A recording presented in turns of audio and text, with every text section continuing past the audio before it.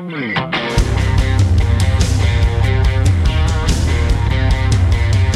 to ContenderCast, a global leadership and consumer industries entrepreneurship podcast centered on shining a light on bright ideas. And now, here's your host, Justin Hahnemann. Thanks for listening, thanks for tuning in, thanks for downloading, thanks for subscribing. It's Justin Hahnemann, the ContenderCast. We're shining a light on bright ideas.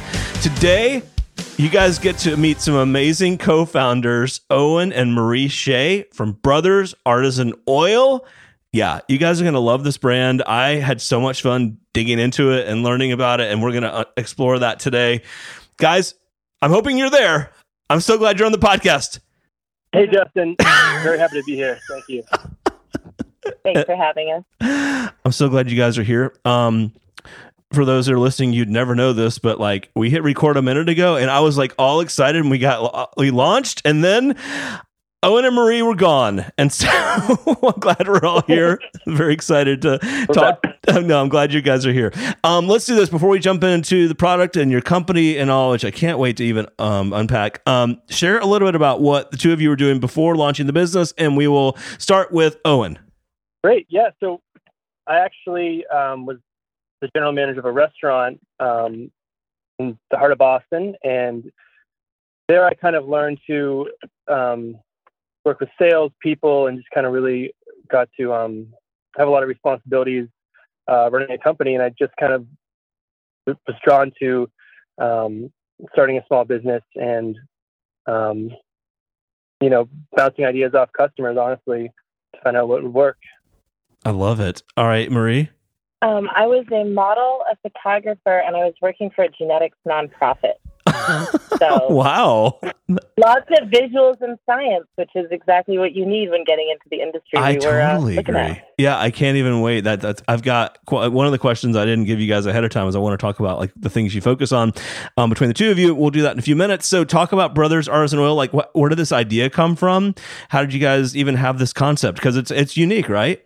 It is. I mean, it kind of started off with the dad beard, honestly. Marie and I were expecting our first daughter, Nova, and I decided it was time to grow out my beard, and just kind of didn't really, plan for this, but I actually brought a beard oil home from one of our competitors, and Marie had a bit of a more sensitive nose at the time. Nice. And so this isn't going to work. The dad beard or the oil? Was the dad beard not going to work with the oil? Didn't like the beard oil. I figured if I can make cocktails at a bar, I can make some beard oil. So we actually started making it in our basement, and I was handing it out at the bar to the regulars, and sparking up conversations. And it was 2014. A lot of flannel and beards were happening, right? So it kind of was a good time. Flannel and beards. But did you guys know you always wanted to have like a consumer product business, and this was just the idea that came up, or like how did it originate from? The smell. Like the reason I say that is like, okay, it doesn't smell good, I might go buy a different kind versus like, I'm going to go launch my own. You know what I mean? Like, how did that develop? Well, Owen kind of is that guy. Even when it comes to home repairs, anytime I want a contractor, Owen goes, no, I can do that. And the thing is, he can. He's just that guy. But when it comes to us, I think we're sort of those spouses that never really get sick of each other. And we wanted to find a way to spend more time together, especially with the baby coming, because with the restaurant, Owen's hours were really wild. So we figured we wanted to do something creative together. Absolutely. And he was just doing the beard oil for fun, but people started coming back to the bar just for the beard oil. Oh. Not even for drinks. So when you're out selling the alcohol, you know you've got something. That's definitely unique. Okay, so you decide we're going to try this out. You start putting it together in your basement. Like what goes into oil? Like is it just oil? I mean, I don't know. I don't know what goes into it. So how do you guys figure that out? Well, oil-based products, as we learned, are definitely easier to work with compared to water, just with shelf life, and you don't have to use preservatives. So the initial product was really fun. Marie had some savings from her years of modeling that we took out, and we just it's basically finding the quality oils, which we never skipped out on, argan and jojoba are two of our main oils we use, and we use essential oils. So at the time, a lot of brands were throwing in synthetic fragrances, and it doesn't really, it goes in your face. So this product needs to be, subtle. It needs to kind of smell, like a cologne in a way. And we just kind of did trial and error. And honestly, we were just handing out to our friends and people at the bar, and just, what it took was, buying a batch of ingredients and just experimenting with packaging, finding the right droppers. So yeah, it was trial and error. Wow. Now, and a lot of research. I was going to say, what kind of research did you guys have to do? Yeah. Well, so Owen started the research, and then I was sort of like, okay, this is my jam. Let me jump in. But I mean, when you start it, you know nothing, and then 2 days into Google, and you know everything. Totally. So there's important balances between oleic and linoleic acids when it comes to the oils that you're putting on your skin. And of course, there's lots of health benefits from avoiding synthetic fragrances, because the term fragrance can be used to encompass a large number of chemicals that aren't that good for you, because it's proprietary. So the companies don't have to disclose that on their label. So we figured essential oils only, keep everything very transparent and healthy. And health, natural beauty hadn't really peaked at that point. So it was a little unique of us to be so natural with it. Sure. And I think that's really what gave us an edge early on. So at what point did it go from making it in the basement to maybe something more commercial? So fast. Yeah. Really? Oh my God. About a week. A week? It was, I thought you'd say, about a year later, we got tired of making it. And a week? Oh my God. It moved pretty quickly. What happened was we launched the company, I think, November 2014. It's like a fun little Etsy thing. Right, exactly. 3 Etsy orders. Yep. And we packed up the bags. My daughter was 3 days old. Yep. And I drove to Brooklyn, and we did a show called American Field. And we actually didn't even shake hands with the person who saw us there, but a member from Birchbox emailed us a couple days later and said, "Hey, we want to put an order for 10,000." No. So we 10,000. Yes, we got 10,000. Oh we got, God. We registered as a company, and we, ended up getting a bigger space pretty soon after. And right. I mean, yes. It's one thing to make 20 or 50 in your basement, but 10,000. Were you guys like, oh my God, we've got to figure this out? Oh, yeah. It was sort of one of those things where it's like, well, we can't say no. God, no. Definitely not. Can we say yes? You say, oh, that's interesting. We were still printing out labels on, I don't know, like a printer. Did we even buy it, or did we just find it in our basement? To waterproof them, we were spraying them with waterproof spray paint from our local hardware store and hanging them on laundry lines in the backyard. I love it. I love it. They were like, "Do you have a $5 million insurance policy?" And Owen said, "Yes." As I'm Googling, how to get business insurance. Yeah. So funny. Yeah. Wow, that's really cool. Okay, so how did you find I'll say a co-packer, but someone to manufacture it, and then figure out new labeling and whatnot, and get the mix right? Because it's one thing for it to feel and smell like you made it in the basement, but it's not always so simple to translate that into more commercial environment. What did you guys find? We kind of found a mix. So we've had pretty big spaces over the years, and we've hired teams to manufacture in-house. So we do outsource about 60% of our products. We still pour oils. We have friends in Louisville with some large machinery stuff, so we get help there. But we've done third-party fulfillment. We've have had a lot of growing pains. Learning how to deal with that. But yeah, it's a mix, and we've dialed back on some things. We've taken some things over. Sure. From manufacturers that weren't up to our standards. So it's been 7 years of kind of finding the right mix. With fulfillment, manufacturing. Right. We're lucky to have a deep bench of friends who are willing to help us out in a pinch. So that's really many cool. times we have called friends who are way overqualified to be filling bottles for 8 hours Right. straight and said, please, beer and pizza, come help us. And luckily we have better equipment to offer them. Right. Instead of our older stuff. But that is so funny. I love it. So you got that first order, which was significant, and that really transformed how you're thinking about this, right? And then did you continue to get more orders, or like what did that look like over time? How did you start building your brand? You know, it was Birchbox was a good starting point. At the time, they were leaders in monthly subscription. I think a lot of brands looked up to them at the time and still do. But we did get a lot of wholesale orders from just being on their website. And for the first, 4 years, it was really word of mouth. We would, do farmers markets. We would pack up and drive to LA for trade shows. You name it. We were all over the place. So that's how we kind of approached the first 4 years, kind of targeting on wholesale, hitting the ground, sending people, employees everywhere, basically. More recently, we kind of shifted to direct to consumer just because of the current state of the world and, stores kind of opening, closing. So that's been exciting, but it's been really great to learn,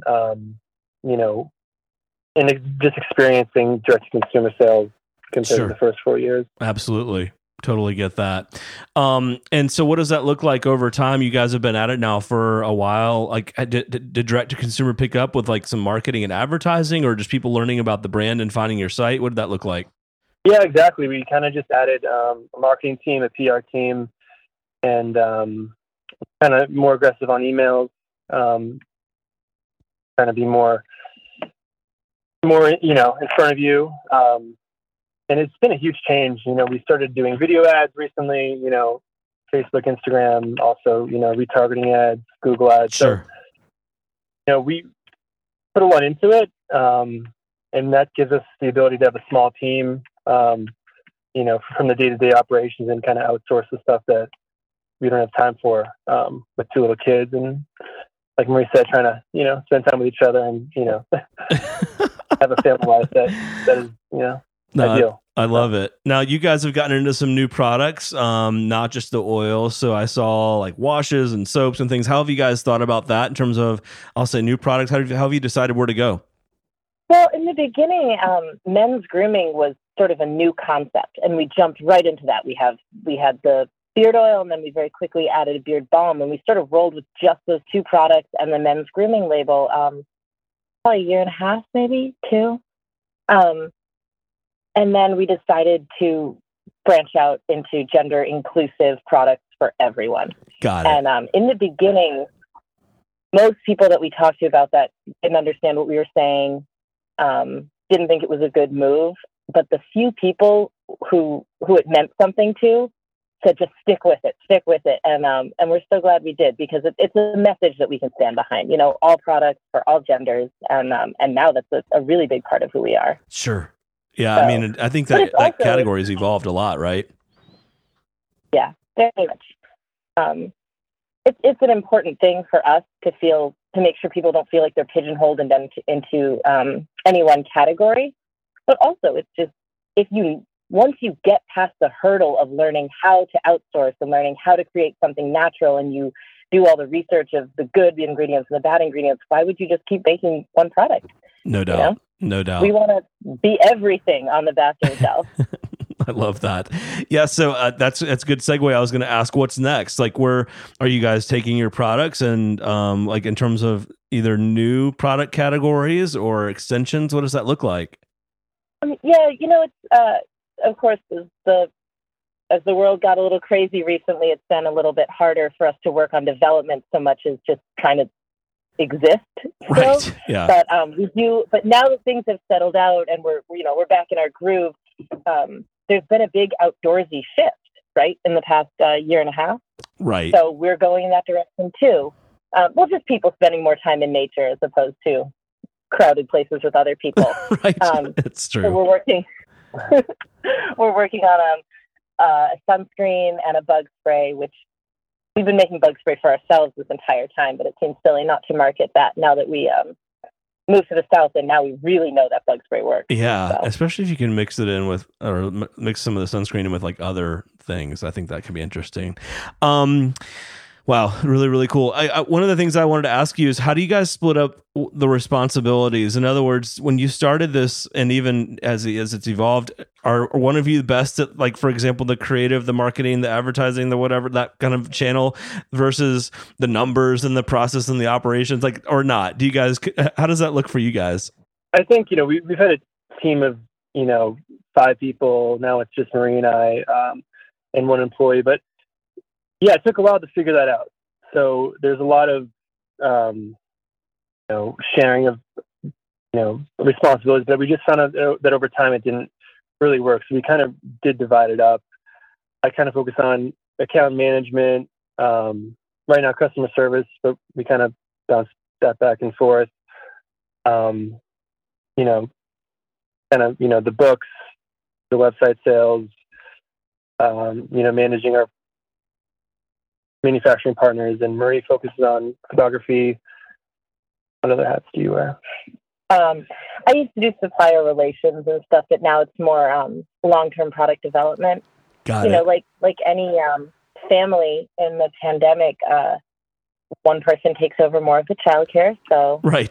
That's me. Owen's been amazing. He does all of the day-to-day things. He keeps everything running. Wow. And because I can't rely on having a particular amount of time every day, he's really kept us afloat, which has been great. And I've been able to tackle long-term projects, right, that I can do in all moments.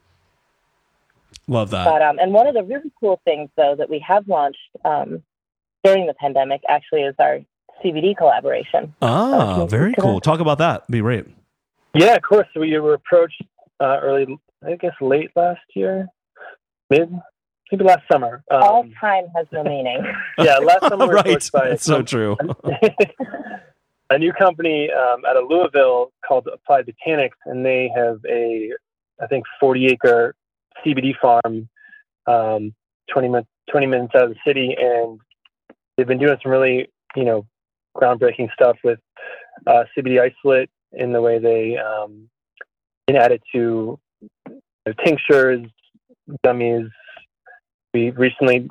well, a lot of people are doing CBD right now, but they really take it to the next level with their technology. Got it. And their patents, which is what made us decide to partner with them. Because, how many times have you heard CBD in just the past week? It's huge. Right. But they really it is taking off across my industries, especially like food, beverage, cosmetics. It's really starting to see more integration for sure.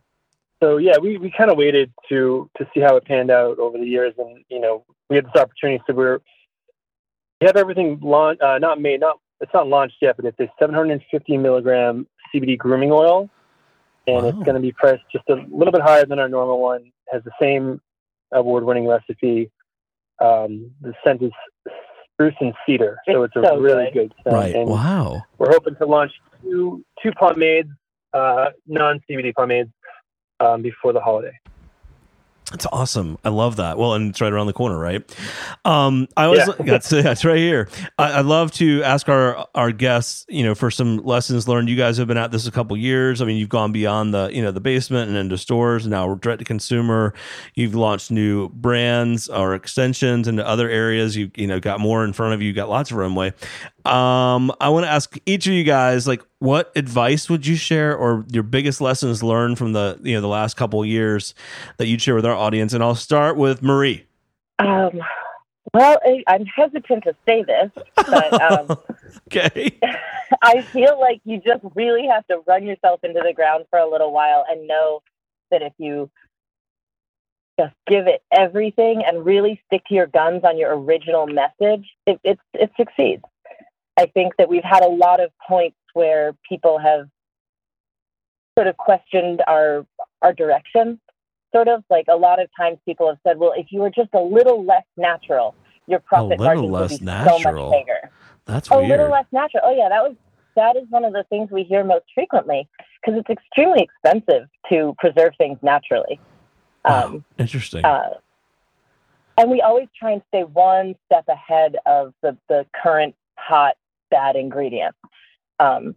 So even if something is mostly safe, we just avoid it, and it just gets so expensive. And I think for a while we were really losing a ton of our profits to this commitment to being natural and ethical in our sources. But it's scary to give big financial advice to the general public. Totally. Just spend all your money; it'll be fine. But it really was wow for us, and that ultimately is what gave people the trust that sustained our business. I love that. All right, over to you, Owen. Yeah, I was just thinking when your company's growing and you're outsourcing, manufacturing, fulfillment, marketing, PR. It's like hiring an employee. It's like inviting someone into your family, and just do your research. When you go to trade shows, find the 5 best companies there that seem like they know what they're doing, and ask how they're doing it. Ask who they're using. Ask them if they've heard, anything good or bad about the company you're trying to work with. So just, find like-minded people and, don't be afraid to ask questions. Because if you get into a hole where you're investing a lot of money or product or even time and it ends up, biting you want to have done your research, because it will cost you a lot of time, a lot of money, and a lot of headaches. No doubt about that. I think that's some awesome advice. Listen, last but not least, share with our audience where they can find you, connect with you, buy your products, etc. Yeah, brothersartisanal.com is the best place to buy our products. We'll answer your customer service questions. My cell phone's on the website. Feel free to call me. Any questions at all. And yeah, that's probably the best place right now. Awesome. Yeah. I appreciate you guys being here. Owen and Marie, I'm excited for you guys. I think you have a really unique product and brand and a unique category that's growing and evolving. And we would love to have you back on down the road to share more of your stories with us. And more than anything, just thanks for making the time today. Thank you, Justin. Thank you. Thank you for making the time as well. The ContenderCast is sponsored by Henderson Shapiro Peck and powered by Contender Brands. You can download additional ContenderCast episodes directly via Apple Podcasts, Google Podcasts, Amazon Music, Spotify, iHeartMedia, YouTube, and other preferred podcast platforms. If you would like to be a guest on the ContenderCast, connect with us at contendercast.com. This is Brian Benson reminding you that every winner started as a contender.